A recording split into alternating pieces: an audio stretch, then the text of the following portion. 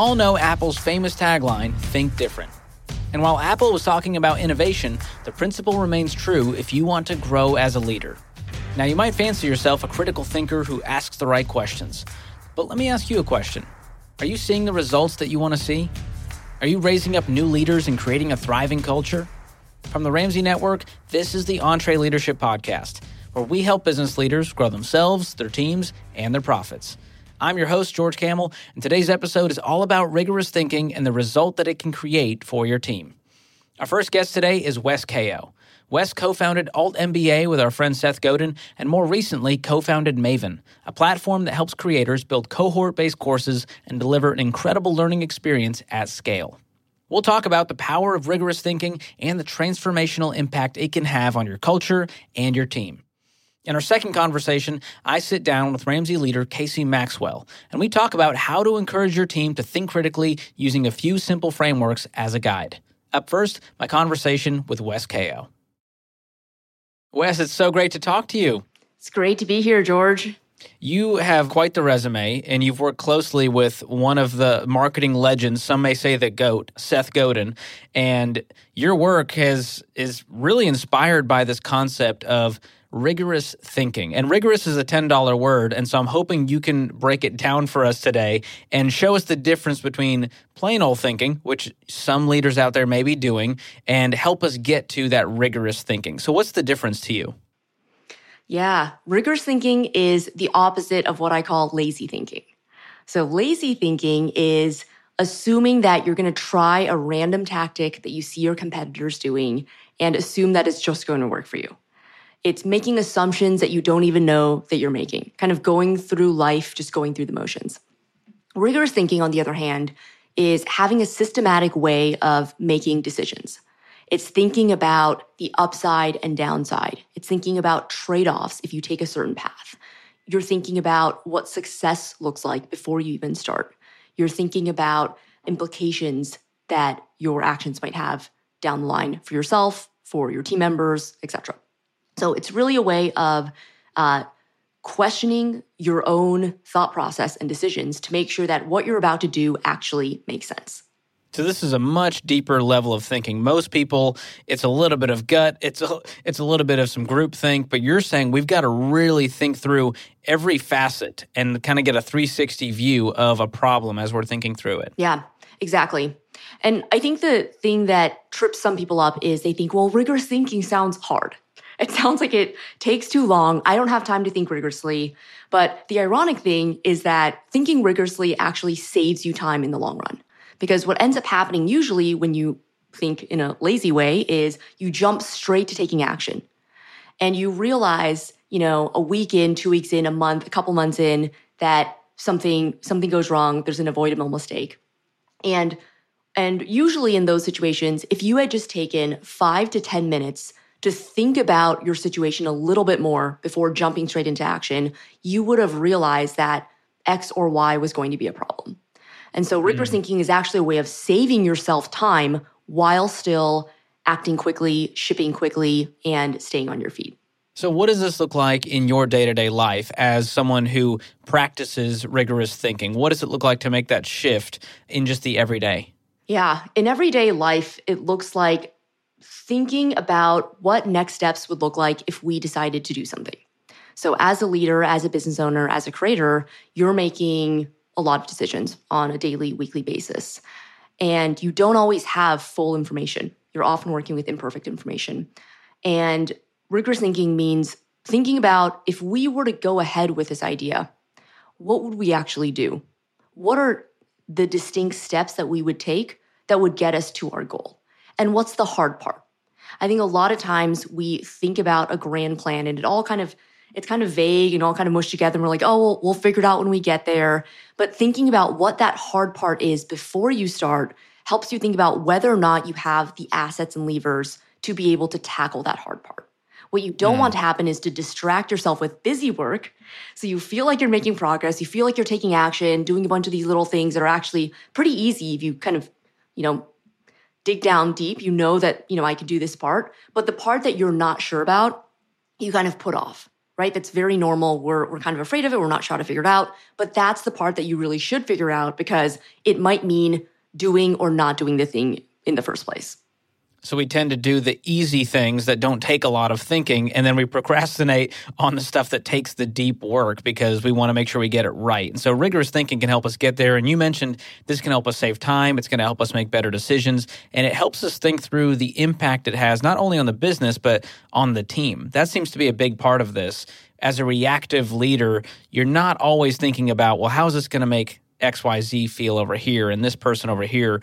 Is that part of it? How does this connect with the team that you're working with? Rigorous thinking is a huge part of building culture and building a strong team. So usually if you're in a position of leadership, you got there because you're good at both strategy and execution. But if you are now a leader and you're managing a team, you can't do everything yourself anymore. Your effectiveness is directly dependent on how strong your team is. And so what ends up happening, though, is that because leaders are usually so good at doing everything themselves, their team member will come to them and say, George, should I do this? Or Wes, I want to do this. Do you approve? And our instinct, our reflex as a leader is to answer that question. We say, no, don't do that because X. Or no, that's not a good idea. Let's not try that. But what your direct reports end up hearing is a lot of no, no, no. Why is George always telling me no? Why is Wes always telling me no? And, in our own heads, we have the reasoning, we have the rationale, we have the thought process, but we don't always have time to explain it to our direct reports. So rigorous thinking is actually going one step beyond just explaining it. It's actually letting the direct report think for themselves. So instead of answering the question the next time your direct report comes to you with something, ask them, what do you think? How do you think this could work, right? If you automatically have an answer of, I totally know this wouldn't work because X. Instead of just saying that, help them come to that conclusion themselves. Ask them to think through, well, how would this part work, right? The part that you think, might be a little bit difficult. Ask them for examples of how something like this has worked elsewhere. And it doesn't mean we have to have done something before to be able to do it. But if this is a pie-in-the-sky idea and it's not rooted in anything, it's harder to imagine that this might work for us. But if you say, this company in a different industry or this other individual tried something and I see patterns, I see rhymes of how it could work for us in our situation, then that makes the whole team more confident that this tactic is worth trying. So instead of just saying no all the time, it teaches your team to think for themselves and helps them assess a situation so that long-term they become more independent. They're not always needing to come to you. They actually can ask themselves a lot of questions that you would have asked them anyway. And so by the time they come to you, they've already asked themselves this initial set of questions. So they're more likely to come to you with higher quality ideas. Yeah, it reminds me of when you're in school, the best teachers always led you to that insight and you have the light bulb moment. And that was always the best learning experience. And the same thing feels true in a business setting. As a leader, instead of just telling them the answer, when they get there themselves, they feel empowered. And that changes the posture, it changes the culture on a team. And so it's a really powerful thing to try to get back to that rigorous thinking. Do you think as a culture, we've just gotten lazier because we just have access to information more readily? Where do you think the lazy thinking is coming from? That's a great question. I think the lazy thinking is coming from a couple areas. One is that humans, our brains are inherently lazy. And that's not a bad thing, right? We're trying to conserve energy for decisions that matter most. And we pattern match. We look at what the other people are doing. We look for clues for what feels safe based on, what others are doing. And so this whole idea of seeing a shiny object and then wanting to chase it, I think the modern day equivalent in business is seeing a competitor or a colleague or, a different company doing something and then immediately thinking, oh my gosh, we're behind. We need to be doing that too. Why didn't we think of this? Let's get on it immediately, without really thinking about what are their assets and levers and constraints. What is unique about their situation that allows them to pull this off?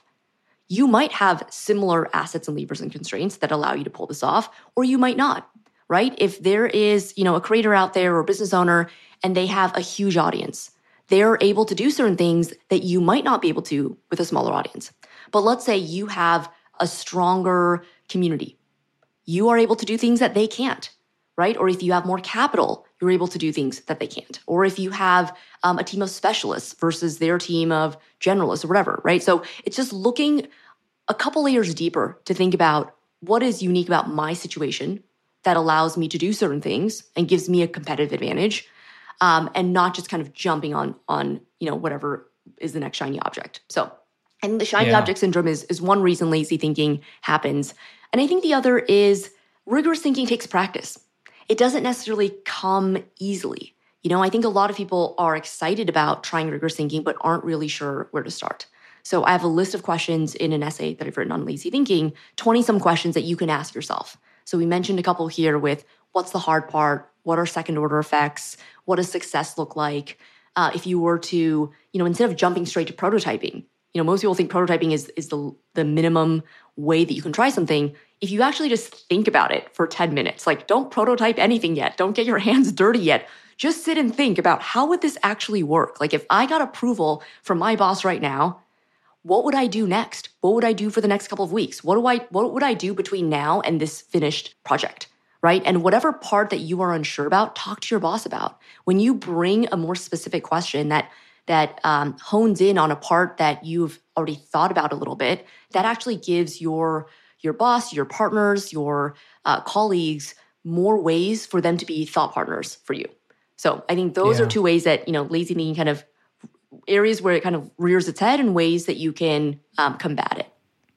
Yeah, well, I think there's in leadership culture, it seems like you're kind of rewarded for being the loud one in the room with all the opinions. But what I've seen in my career is the best leaders are the ones who sit quietly and then they ask a question and everyone's mind is blown at the end. They're like, oh my gosh, we didn't even think through that. That's a great call out. And so it just brings me back to rigorous thinking is really pointing to important questions to ask ourselves instead of just leaping to action, which is probably our go-to move as a leader. That's why you're there, is you're action-oriented. You can execute. You can get the team to rally around something. But it's so important to sit back and ask those questions. So I want you to help leaders start thinking this way. How can they begin to make this shift from lazy thinking and lean into rigorous thinking? I think one big way to do that is a little bit indirect, but I think you'll see how it's connected. I think the biggest thing that you can do is have the humility to admit that your initial idea about something, that your thinking might not be as rigorous as it could be. This is actually a lot harder than it sounds, because I think most of us like to think that we are sharp people who know what we're doing. We consider ourselves reasonable, and it can be pretty unsettling for someone to tell you that you're actually not as rigorous as you might think you are.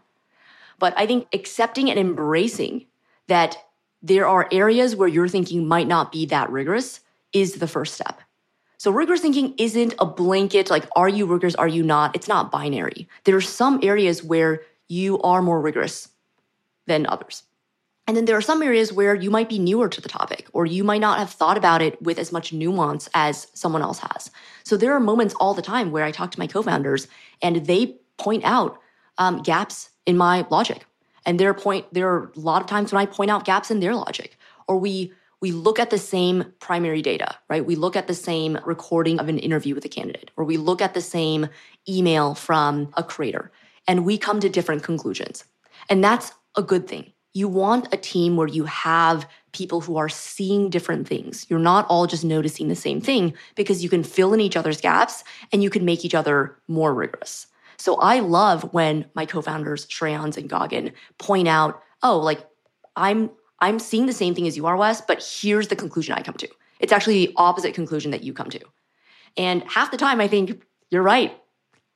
Strong opinions loosely held. I give up on mine. I agree with you, right? So this idea of being able to be flexible in the face of incoming information, in the face of new inputs, new data, I think that's very, very important. And I think the other thing is always reviewing primary data yourself. What I mean by primary data, I remember this term, I think I learned it in, social studies or something in, junior high. But primary data is, when I say primary data in a business context, I mean assessing a situation for yourself, not just listening to it or getting a secondary account through someone else. So a lot of times someone, a team member will come to me, for example, and say, oh, I, had this scuffle with with a customer or client or with a colleague, and they said this, I said that, and and before I come to a conclusion, I'll say, can you send me the email thread? Can you send me screenshots of what you guys talked about in Slack? I want to see the actual data myself. And there have been times where I have agreed with that person, whatever their account was. And there have been times, many times, where I've come to the exact opposite conclusion, where that person had a certain lens when they were describing what was happening. And in their mind, they were respectful, they were friendly, they were warm, they were justified in saying what they said. And when I saw the actual words that they used, I came to a different conclusion and said, this did not come across the way that you thought it came across. And I will explain to you why. So that's the other part of rigorous thinking is you want to explain why so that they can then come back and say, oh, Wes, actually you missed this thing, right? Maybe I missed something and then I changed my mind, right? But if I'm talking to a direct report and explaining why what they thought was warm and respectful didn't actually come across that way, I want to be able to point to specific words where, you said this thing and that sounded a little bit abrupt, or this person, the person you were talking to was trying to give you a bid. They were giving you an opening. They were trying to make peace with you. And you kind of slapped down that bid when you replied with this thing, right? So I want to break down the line by line of here's exactly how the conversation happened as you're showing me in your screenshot so that we can both learn from it. And you can learn how to, translate your intent more accurately with words, right? And so it becomes a learning opportunity for everyone involved. And so that levels up the rigor for the entire team. Wow. Lot of nuggets in there that we could unpack. I'm seeing themes of, number one, having an emotional intelligence, and that's something to work on as a leader, of the nuance of communication and perceptions and looking at that primary data. But there's also a level of humility that you need to start with of going, you know what, maybe my way isn't the only way. Maybe I could bring others in who have different thoughts, who could make this better and help see the roadblocks that are ahead that I can't see. And so that does take a level of swallowing your pride and having some vulnerability to let others speak into it, even if it doesn't align with your own conclusion of where you think we should go. And that really also points to having healthy conflict and learning how to do that really well with the team. It's not just about asking questions, it's how you communicate it and the nuance of that and being winsome in that way. So there's so many aspects to this rigorous thinking that are super powerful. So I want you to speak to how this type of thinking can transform the culture of a team. And we've touched on it, but I want you to just speak directly to what this looks like. I think for the right team members, rigorous thinking is a really exciting part of a culture. I had an early team member who came from a FANG company, so Facebook, Amazon, Apple, Netflix, Google, and she was there for 5 years. And at her 3-month mark at Maven, she said, I learned more in 3 months working at Maven than in 5 years working at the FANG company that I was in. Wow. And she said she didn't know if she was sleeping through it or if people just weren't giving feedback or they, what was going on. But she didn't realize the level of intensity and rigor that could happen in the process of making decisions. So I think and she was excited by this. So I think that's the positive. The positive version is you find the right kind of people who want to be challenged, who are looking for juicy challenges with non-obvious solutions that they really want to dig their teeth into and find it intellectually stimulating to work on. And they want to improve, they want to sharpen themselves. They already believe that iron sharpens iron, and they want the people around them to level them up and to challenge them. And they are ready for that discomfort. I think that is the best case scenario. On the other hand, I think the worst case scenario, or not ideal scenario, is someone comes in and they are used to being the smartest person in the room or one of the smarter people in a room. And all of a sudden, when you enter a really rigorous culture, it's a high likelihood that you are no longer the most rigorous person in the room. And I think all of us say that we don't want to be the smartest person in the room, but when it actually happens, it can be really disconcerting. It kind of, if your identity is, I am a smart person, I know what I'm doing, I add a lot of value, I'm a high performer, and all of a sudden the environment that you're in challenges that worldview and challenges your identity and your view of yourself, that can be really upsetting in many ways. Yeah. And so I think from a team perspective, that's something that at Maven, we've started to talk about in the interview process. So I'm hiring for 4 or 5 different roles right now. And up front, I tell candidates that we are a rigorous culture. We give a lot of direct feedback. And especially in your first 3 months on the job, you are probably going to get your ass kicked. Even if you were the highest performer on your team before, even if you're amazing, we know that you are amazing. This is why we're hiring you. We would not hire someone who we didn't think was amazing. So us giving you feedback is not a sign that you are not amazing. It means that we are leveling you up. We are helping you understand our culture, our internal bar for excellence, our speed and quality of decision-making. We are sharpening you, essentially. And so that, I think, has become a really important part of both, one, being transparent with candidates as we're interviewing, because it's as much about whether we think the candidate is a good fit as it is about them wanting to be a part of this culture and thinking that they're going to learn a lot and contribute and have fun in this, in this new role. So I want candidates to have that full information so they can decide for themselves, is this something that I want to be a part of, and not be blindsided when they join and think, wow, like this culture is not what I expected. Yeah. Well, there's a big takeaway I'm hearing is that a culture of rigorous thinking equals growth. And I think everyone who's listening to a podcast like this, they're growth oriented. They want to grow. You may not desire the discomfort and all the challenges, but you love to feel like you're growing. And I think the lazy thinking is where people get stagnant, they get complacent, and rigorous thinking says, man, what's ahead? What could we build together? How can we level up as a team? And so I love what you're doing. I love what you're doing at Maven. It's been called the University of the Future. So what is the elevator pitch for those that aren't familiar with Maven that you co-founded? Maven is a platform that makes it really easy for creators to build live cohort-based courses. So cohort-based courses are the opposite of what you usually think of when you think of an online course. So usually you think of LinkedIn Learning, Teachable, Udemy, Skillshare. So these are basically a bunch of pre-recorded videos that you watch on your own time, and there's no interaction, there's no community. I personally have purchased a bunch of courses, I think one on hand lettering calligraphy, another on classical music appreciation, where I watched maybe a couple minutes of the first lecture and said I was going to come back to it, haven't gone back in 7 or so years. So the completion rate is super low. That's a very common story. The completion rate is anywhere between 6 to 10%.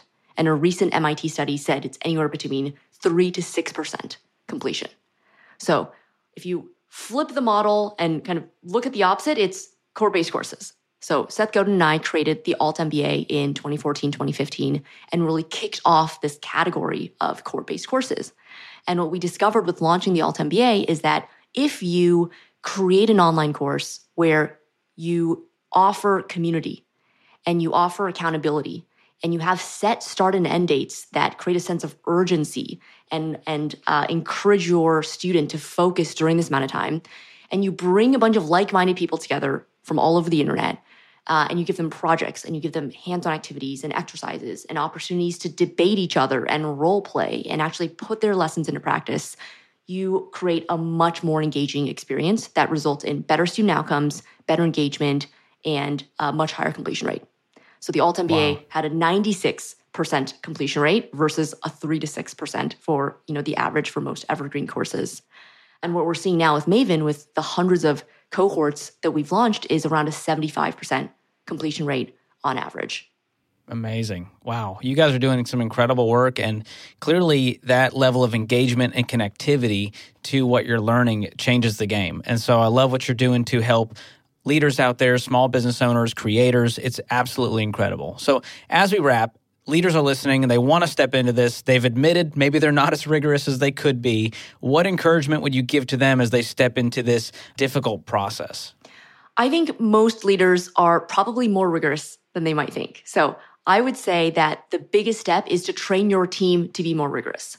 So if you ever thought, I wish my team would stop coming to me, with half-baked ideas that really don't make sense, that are kind of distracting, I wish they would, think a little bit further, right? Instead of asking me things that were easily findable on Google or easily findable if they just, searched in our Google Drive, for a little bit, right? So I think most leaders have had this thought. And so one of the first things you can do to start adding rigorous thinking to your organization is the next time that your direct report comes to you, with a question that you think is that's something that is within their capacity to figure out. Give them a chance to figure it out. So don't just answer. Ask them, how would you figure this out? If I weren't here, what would you do? And give them a chance to answer. Wait for them to answer. You will often be surprised that they will say the thing that you would have said a second later. And there you go. So they'll say that and you say, awesome, that's exactly right. Go do that. And that also builds their confidence that, they thought they didn't know and had to come to you. But when you say you're spot on, like you got it, like that's exactly what I would have said, that makes them feel really good. Wow, that's good. And that empowers a whole new generation of leaders as leaders begin to do that. So that's an incredible tool, a great place to start. Wes, thank you so much for being on the podcast and sharing so much wisdom with our listeners. Appreciate you and all that you're doing with Maven. Keep going. Thanks, George. Thanks so much, Wes. You have given us a lot to think about. See what I did there? I thought that was pretty good. Well, if you want to learn more about Wes and what she's up to, check out her website, weskao.com, and check out Maven at maven.com. To make it easy for you, we've got some links to those in the show notes. Now, rigorous thinking comes down to asking really good questions. So what are some methods, frameworks, and questions that can help you and your team step into more rigorous thinking? We'll have a conversation about that right after this. Hey, folks, I started Ramsey Solutions on a card table 30 years ago. Over that time, we had too many different systems, and they slowed us down. That's why we now use NetSuite. NetSuite works for us, and it'll make a difference for your business, too. Whether you're just starting out or you're well on your way to becoming a multi-million-dollar company, NetSuite can scale with you to help communicate across departments and plan ahead better. See, you know your day-to-day forward and backward, but stuff like analytics, accounting, human capital management, all that might be another story. Or maybe you're not tech savvy. Well, all that's okay. NetSuite will help your company in your situation increase your speed. More than 37,000 companies use NetSuite to know their numbers. And right now, you can download NetSuite's free KPI checklist designed to give you consistently excellent performance at netsuite.com/Ramsey. That's netsuite.com/Ramsey. This episode is brought to you by Trainual. Even when you're great at running the day-to-day, a lot of leaders struggle to delegate. But delegation is a critical leadership skill, and empowering your team by building that skill just takes having the right system in place. Well, Trainual is that system, and it's a game changer. Trainual is an easy-to-use app that helps document and organize everything about your company in one place. Clear outlines for every role and responsibility, step-by-step training for all your SOPs and employee handbook content, an org chart and directory. You can build accountability tests. Employees can even use Trainual's powerful search to answer their own questions. Companies using Trainual are cutting training time and related costs by up to 75%. Get started with over 300 templates and their world-class support. It's time to get your entire team playing from the same playbook. Visit Trainual.com/Entree today for a demo and get 15% off your first year with code Entree15. That's 15% off at Trainual.com/Entree with code ENTRE15. All right, coming up, I talk with Casey Maxwell, our executive director of RamseySolutions.com. We're going to sit down and talk about how to encourage your team to think critically using a few frameworks as a guide. Here's our conversation. Casey, thanks for coming back on the podcast. Yeah, glad to be here.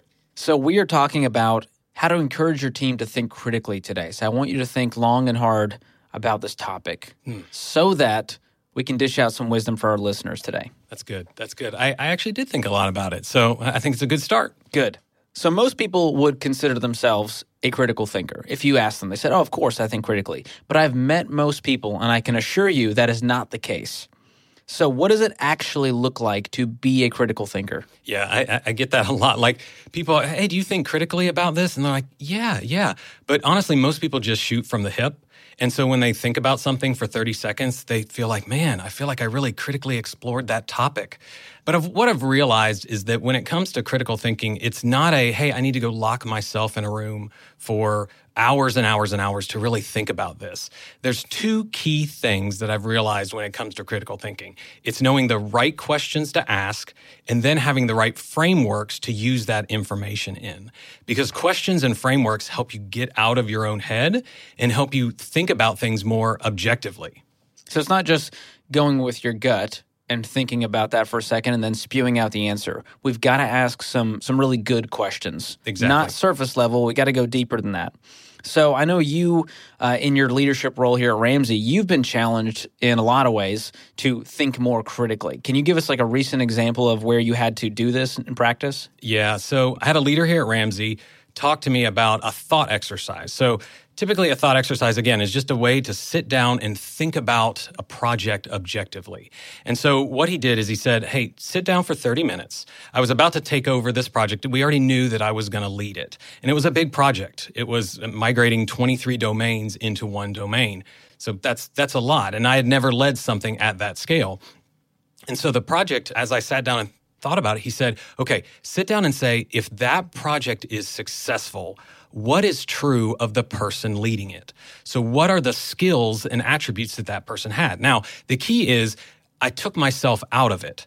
You don't think, what do I have to bring to this? You say, what needs to be true of that person? So you write down all the different attributes. So there were things like needs to understand our marketing technology stack, so very specific skills. But there were also things like needs to be their A1 priority. Once I had that list, I then said, okay, what's true of me relative to this role? So I went through each of the things. Is this a strength of mine? Yeah, great. Okay, I have that. Is this a weakness of mine? And then once you realize these are the things that I have a deficit in, you can say, okay, I'm either going to fill that where I'm going to level up, or I'm going to bring somebody into the team to help me out with this. To fill in those gaps. Exactly. But that took a level of deep thinking instead of just going, all right, I'll figure it out. And then you realize, I don't have it figured out, and you haven't got the right team in place. So this is really important to ask these questions right up front. Exactly, because it didn't solve all my problems, right? But it set me up to make decisions that made the project better. I realized the key things that I was deficient in. I brought key people and added them to a core team. I knew that communication was going to be important. So I spent time on figuring out how do we communicate this across the organization. So you mentioned frameworks up front, and there's a relationship between asking good questions and having the right frameworks. Which ones have you found to be the most helpful when you're trying to get your team to think critically? Yeah, one of the best frameworks you could use is called the 5 whys. So when your child asks you for something, typically if you say no, what do they respond with? Why? Yes. And then you answer that, and then what do they respond with? Why? And then what do they respond with after you give the next Why? answer? Yes. To the point where finally you go, because I'm your parent and I said so, right? But there's something in that of continuing to ask why that will help you understand what you need to do. So a lot of times we start solving a problem. We have a problem that comes up and we start solving it. But when you ask why is this a problem? Then once you get that answer, you say, well, why is that true? And then why is that true? And what happens is you ask that enough times and you get to the root problem, and that's what you actually need to solve, not the thing that you thought was the problem. Interesting. So you're kind of getting way below the surface. And most leaders, they're probably looking at it and going, why? Okay, let's move forward. Let's just go do the thing, Casey. We don't have time to sit here all day and ponder. What do you say to that person? Well, a lot of times when people say, no, I want action, I need to do this now, what you're saying is, I just want to do this action multiple times, right? So if you go and don't do that 5 whys and you solve that symptom, you're going to have to solve a different symptom later because you never addressed the root problem. So there may be more time at the beginning, but it's going to save you more time in the long term. Yeah, that's good. 5 whys. Any other frameworks that you found helpful? Yeah, there's a thing called a pre-mortem. So you may I've have heard of postmortem. Yes, you've heard of postmortem. This is the prequel. Yes. So a postmortem, for people that don't know, is after a project is over, you look back and say, hey, what worked, what didn't? A premortem is where you sit down and say, it's another thought exercise. If this project or this thing I'm trying to do is successful, right? You don't want to look at that. That's what everybody thinks. No, you switch it and you say, if this thing is a failure, what are the potential things that caused it to be that way? And then you sit down and go, okay, well, now keep that in the realm of possibility, right? Because you want to say things like, a shipment didn't arrive on time, or we didn't calculate the estimates or something like that. So you want to keep it in reality. You don't want to say, a plane fell out of the sky and smashed my van. You can't deal with all of those sort of things, but you find a set of things that are possible things that could derail, and then you put things in place to make sure that those don't happen. Yeah, that's smart. I mean, it feels like premarital counseling. It's important, right? You want to put yourself in a good spot and have the team prepared so that when something does go wrong, it doesn't throw the whole thing off and it becomes a failure. Exactly. So we're just thinking through it ahead of time. Yeah, that's great. Because when it comes to the way we approach things with our gut, one thing we don't realize that we always bring to the table is bias. So a lot of times we have hindsight bias. So we think, we did this in the past. I'm sure it's going to be true the same in the future. And so we go about it even though variables have changed. Or we have things like confirmation bias, where we have an outcome that we really, really want. And so then we just kind of handpick almost subconsciously the information that supports that, and we ignore warning signs. So these frameworks and these questions will help you get out of your head, help you identify some of those biases, and help you make better decisions moving forward. Yeah, and that every person on the team probably has their own biases they're bringing to the table. So what is the conversation like? If you're in the meeting with the team and you're working on a project, how do you kind of circumvent that? How do you ask those good questions to weed all of that out? Yeah, some of it is just continuing to ask questions. I think a lot of people share opinions as facts. Right? And so if you take everything that everybody says as a fact, then what's going to happen is you're going to end up making poor decisions based on those biases. But asking questions of like, well, what data supports that? Where did that come from? What are the variables that are different? What could go wrong? Do we even want to do this? It's just slowing down enough and asking the questions that is going to help set things up to be better in the long run. So the theme I'm hearing is add less, say less, and ask more. Exactly. That's the key here. Okay, so this may sound overwhelming, a lot of frameworks, questions to ask. What is one small tweak that the leaders listening can start doing, can create that habit to form critical thinking amongst their team? Yeah, I would say set aside time to think. Most people are just running and gunning. They don't have time, and they're just making decisions as they go. If you are setting aside specific time to think, you're going to actually do it. It's not something that we naturally do. We don't naturally sit down and say, hey, I want to ask questions that are going to get me out of my own headspace, right? But setting aside time and putting together a set of questions like the ones we talked about today to help you kind of get out of that space. The other thing is, before you make any decision, there's another framework out there called HALT. And it says, don't make any decision or do anything if you're hungry, angry, lonely, or tired. Because those are emotions that will cause you to skew in a certain way. So if you have any of those, halt or stop and take a step back until that emotion has passed, and then you can lean in and start making better decisions. Yeah, that's a great reminder to actually schedule the time to think. It feels strange to have that on the calendar for thinking time, but man, the power of just being still for a second and not being in another meeting and responding to an email, creating that space to think more deeply, to have some prompts that can help you get to the right answers, that is super critical. So I appreciate all these questions, the frameworks that you've given us, Casey. Always love having you on the podcast. Yeah, thanks for having me. Thanks so much, Casey. Always love having you on the podcast. Now, Wes and Casey both talked about how rigorous thinking is a hallmark of great leadership and strong teams. And a big part of that is asking yourself and your team a lot of questions. So if you need even more ideas on what questions you should be asking, we've got you covered with our free resource, the Critical Thinking Cheat Sheet. To download this free resource, just use the link in the show notes. Hope you enjoyed today's episode of the show. If you did, I want to challenge you to share this with 3 people on your team or in your circle. And if you really enjoyed it, leave us a review and tell us what you love about it.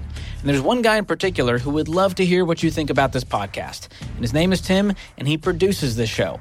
He wants to know what you like, what you don't like, and what improvements we could make. Your input helps shape what you hear on this podcast. I think that's pretty cool. So go ahead and use the link in the show notes to connect with our producer, Tim. If you want to keep up with us on social media, you can follow us at EntreLeadership. This episode was produced by Tim Hull, edited by Jacob Harrison, and mixed and mastered by Will Rudder. I'm your host, George Kamel, and on behalf of the entire Entre Leadership team, thanks for listening. Until next time, keep learning and keep leading.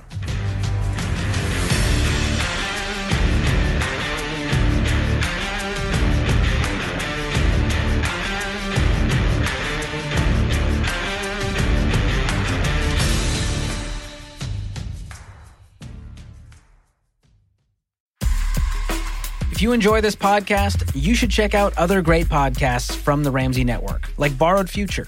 Not so fun fact, America has a $1.6 trillion student loan crisis, and it's out of control.